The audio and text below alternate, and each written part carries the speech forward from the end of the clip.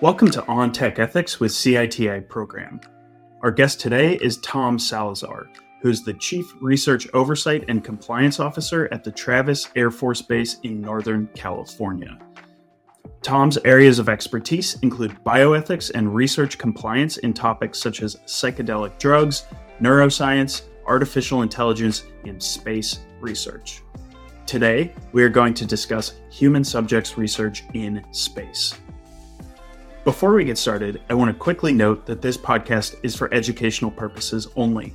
It is not designed to provide legal advice or legal guidance. You should consult with your organization's attorneys if you have questions or concerns about the relevant laws and regulations that may be discussed in this podcast. In addition, the views expressed in this podcast are solely those of our guest. And on that note, welcome, Tom. Can you tell us about your role and what you currently focus on? Hello, my name is Tom Salazar. I'm currently a regulatory attorney focusing on research compliance with an educational background in neuroscience. And I'm currently the Chief Research Oversight and Compliance Officer at Travis Air Force Base, the clinical investigation facility in Fairfield, California, which is in Northern California. In this role, I provide oversight and guidance to the human protection and animal welfare programs by ensuring that the programs adhere to federal regulations and also state and international regulations. I also facilitate research collaborations between Travis Air Force Base and other research entities, including the negotiation and drafting of collaborative research agreements. Wonderful. Thank you, Tom. So, as I mentioned, we're here today to talk specifically about human subjects research in space. But first, can you quickly define human subjects research for our audience? I have a working definition that I would give to listeners that are listening to the first time about this topic, which is, I would think about it as a scientific investigation involving human beings as research subjects. However, you can get a lot more technical than that. I think we have a lot of regulatory bodies providing official definitions, and I think the most important one that we keep in mind as people working in the compliance field is the one by the Department of Health and Human Services regulations in 45 CFR 46. So, under the HHS regulations, human subjects research is systematic investigation designed to contribute to generalizable knowledge involving living individuals about whom an investigator obtains data through intervention or interaction with the subject or identifiable private information. And this definition is pretty comprehensive, and it can be broken down even more into sub-definitions. So the definition of an intervention can be explored, the definition of an interaction can be explored, and also the definition of what is identifiable private information can be explored. But I think the basic working definition that most people in the compliance world go off of is just a systematic scientific investigation that involves human beings as research subjects. So with that in mind, how is human subjects research in space different than human subjects research on Earth? So the phrase human subject research in space is using the same definition of human subjects research that we just went through. However, the difference is that the research is being conducted on space rather than on Earth. And I think compared to Earth, the biggest difference is that space is a dangerous and hostile environment. Space travelers, such as astronauts, are often exposed to harmful levels of radiation, microgravity, isolation, and confinement. I also want to highlight that there currently isn't an overarching regulatory body or set of regulations in space to protect human subjects. And this is because space is governed by international law, and currently the only legally binding document covering research activities in space is the Outer Space Treaty of 1966. And there is one clause in the Outer Space Treaty related to research which states that, start quote, "There shall be freedom of investigation in outer space," end quote. But this clause alone does not really provide ethical limits for human subjects research in space. Because of this, research ethics in space has to rely on existing international standards like the Universal Declaration of Human Rights, the Nuremberg Code, and also the Declaration of Helsinki. So right now, we're a little limited in terms of what is out there for researchers and participants to rely on when it comes to these ethical frameworks. That's really interesting. So I want to get back to those ethical issues and frameworks here in a moment. But before doing so, can you share an example of a current or past study that involves human subjects research in space? So most human subjects research in space to date has been conducted aboard the ISS, or the International Space Station. And they have had a wide array of studies conducted there. There was a famous experiment recently finished called the NASA Twin Study, where NASA compared the effects of space travel in an astronaut's metabolism, genetics, cognition, and physiology to his twin who remained on Earth. And they found some interesting results that could potentially revolutionize aging research. And there's also been other studies exploring bone density, circadian rhythms, and sleep patterns that have only been possible due to space's unique environment. But I want to highlight that the ISS is a very unique place to conduct research in because the ISS is governed by its own set of regulations. So they have, similar to the common rule in the United States, ISS has a body of regulations that governs the conduct of researchers and research participants in space. And that already has been established. I think the concern is for research that goes on outside of the ISS. So, for example, if we make a colony on the moon or make a colony on Mars, those are the research endeavors that currently there's not really any guidance for because there hasn't been any comprehensive treaty or comprehensive international ethic guideline focusing only on research in space. So thankfully, the research that has been going on the ISS has been covered under an ethical guideline that's specific to the ISS. It only applies to ISS research. But also it's important to note that the ISS, according to NASA, is due to finish operations by the end of the decade. So I think we need to start thinking about how to supplement or how to maybe take the lessons learned from the ISS regulations and apply it to a more comprehensive document that would apply outside of the ISS to all research in space. So now that we have a better understanding of what human subjects research in space entails, can you tell us more about the unique ethical issues associated with this type of research? So there are a few key differences between human subjects research in space compared to Earth with regard to ethics. The first one is that space research presents special privacy and confidentiality concerns. Astronauts and other space travelers are usually high-profile individuals, which means that their presence in space and their participation in research becomes widely known. So I'm sure you've seen in the media or even official statements by NASA, who is the next crew to go aboard a spaceship or go to the ISS. So everyone knows who's going up to space right now. It's the nature of the enterprise. And this can cause privacy and confidentiality concerns. And not only that, even when we have researchers attempting to protect privacy and confidentiality, for example, release research results anonymously, we have seen recently how artificial intelligence can be used to re-identify individuals from quote-unquote anonymous data sets. So given the high profile of these individuals and just the limited pool that researchers have, it would be easy to use artificial intelligence to re-identify individuals just from a released data set or a published study. For the foreseeable future, there's also very limited access to space.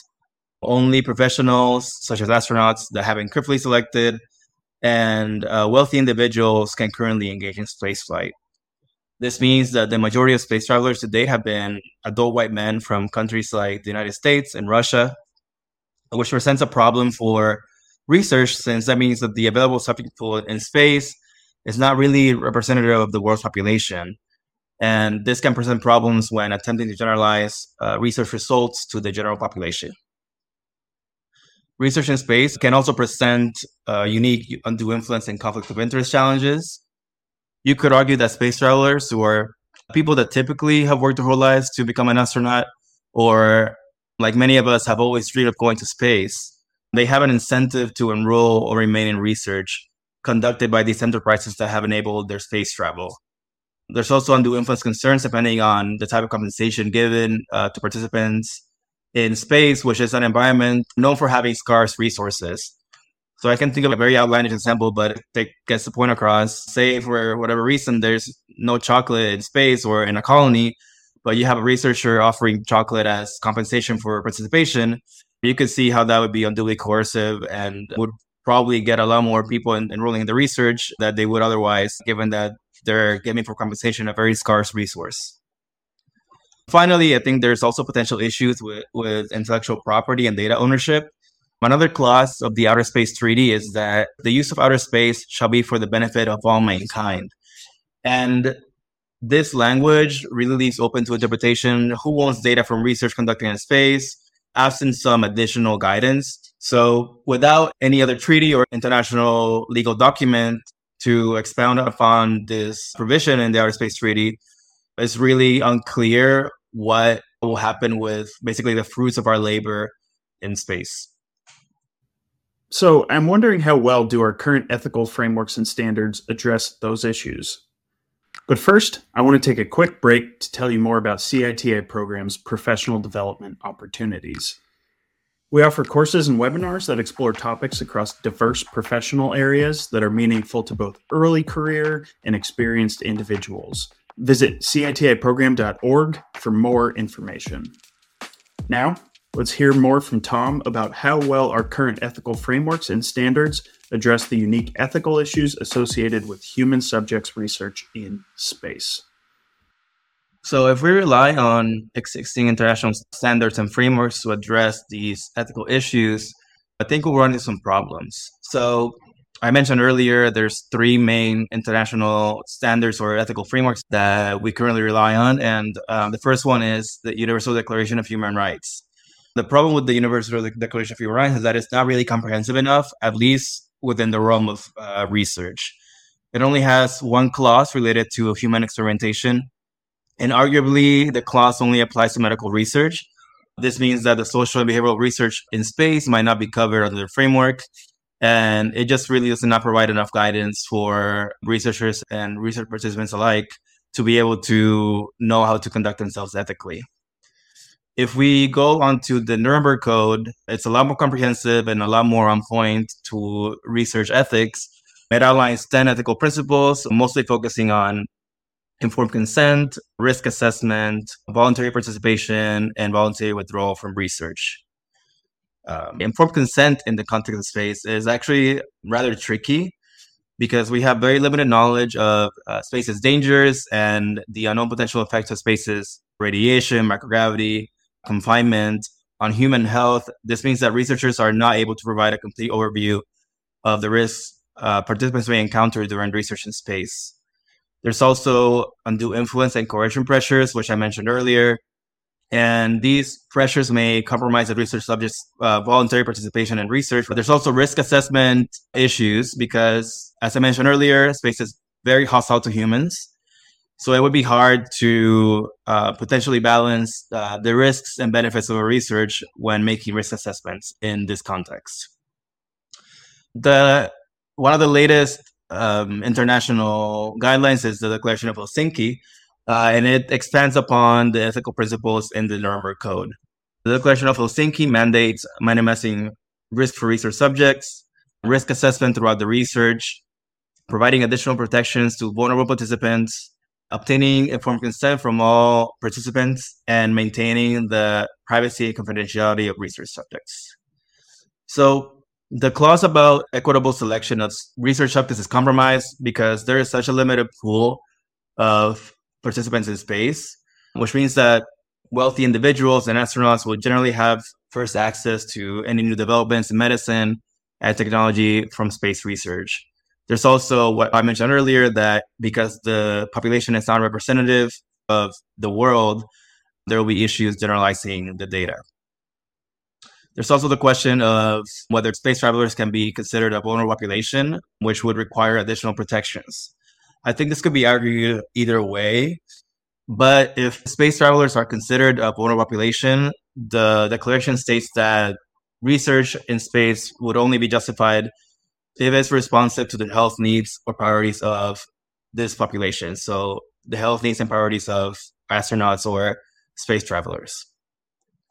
This means that research in space would be limited to studies that provide only direct benefits to astronauts and space travelers rather than people on Earth, which I think would defeat the purpose of a lot of space research. We want to also help and move forward things on Earth.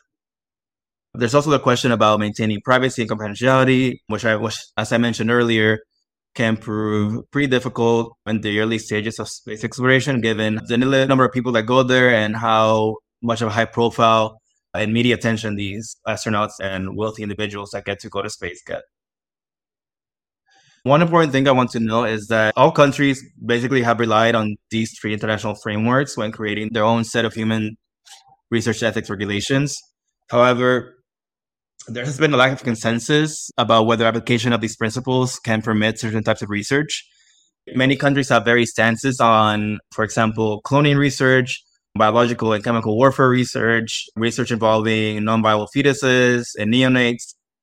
So this ambiguity interpretation signals that these frameworks alone are maybe not enough to guide research ethics in space, and we need a new framework that is specific to research in space and more on point to the unique ethical needs of research ethics in space. Now, in terms of those guidelines that would address these unique ethical issues, what do you think they should address specifically? So I think our best solution moving forward is creating a new set of ethical guidelines, but it should be an international treaty, because that is the only way that we can guarantee that this set of guidelines is legally binding. The Nuremberg Code, the Universal Declaration of Human Rights, the Declaration of Helsinki, these are just guidelines and ethical codes meant to guide, but not really meant to be legally binding. So you, as a country, you can say, I'm following these codes, but if you go against them, there's no really any legal repercussion because they're not legally binding. But if we have a treaty that says specific things related to research ethics in space, and you do something that's against those guidelines, then there can be legal repercussions. So I think that the best way to go about this is to have a new treaty that expands upon the freedom of scientific investigation provision in the Outer Space Treaty. Since the Outer Space Treaty's inception, the United Nations has brokered multiple supplemental treaties that expands on a lot of the vague provisions in the Outer Space Treaty. So there has been a rescue provision in the Outer Space Treaty, a liability provision in the Outer Space Treaty, and also a registration provision in the Outer Space Treaty. So given that we are entering a new era of space exploration and space research in the near future, I think now is the best time as ever to work on a new multilateral international treaty, establishing the rights and obligations for scientists and research participants in space. I think the treaty should address many of the novel ethical challenges that we just discussed. For example, the treaty should include a provision that would prohibit researchers from recruiting participants on Earth for research to be conducted in space. So, for example, if we have a pharmaceutical company wanting to conduct a clinical trial in space and they need 100 cancer patients, I don't think they should be allowed to basically coerce people on Earth to go to space just so that they can meet their numbers. They should only be able to work with the population that's already in space. And this is to prevent unnecessary exposure to the dangers of space to research participants. The treaty should also require preclinical studies to assess potential risks and harms to human participants in space prior to conducting full trials. So this is something similar to the ethical protections for pregnant people and fetuses in the Common Rule, which require preclinical studies before pregnant people and the fetuses are subject to the actual trial. To address privacy and confidentiality concerns, I think the treaty should require something similar to a COC, or what's called a Certificate of Confidentiality in the US. And this prevents researchers, when granted, from compelled disclosure of identifiable research data in official proceedings. So I think this would just be a method to provide additional privacy protections to participants. And I think the treaty should also require that only collective data, as opposed to individual participants' data, is reported in publications as an additional privacy measure.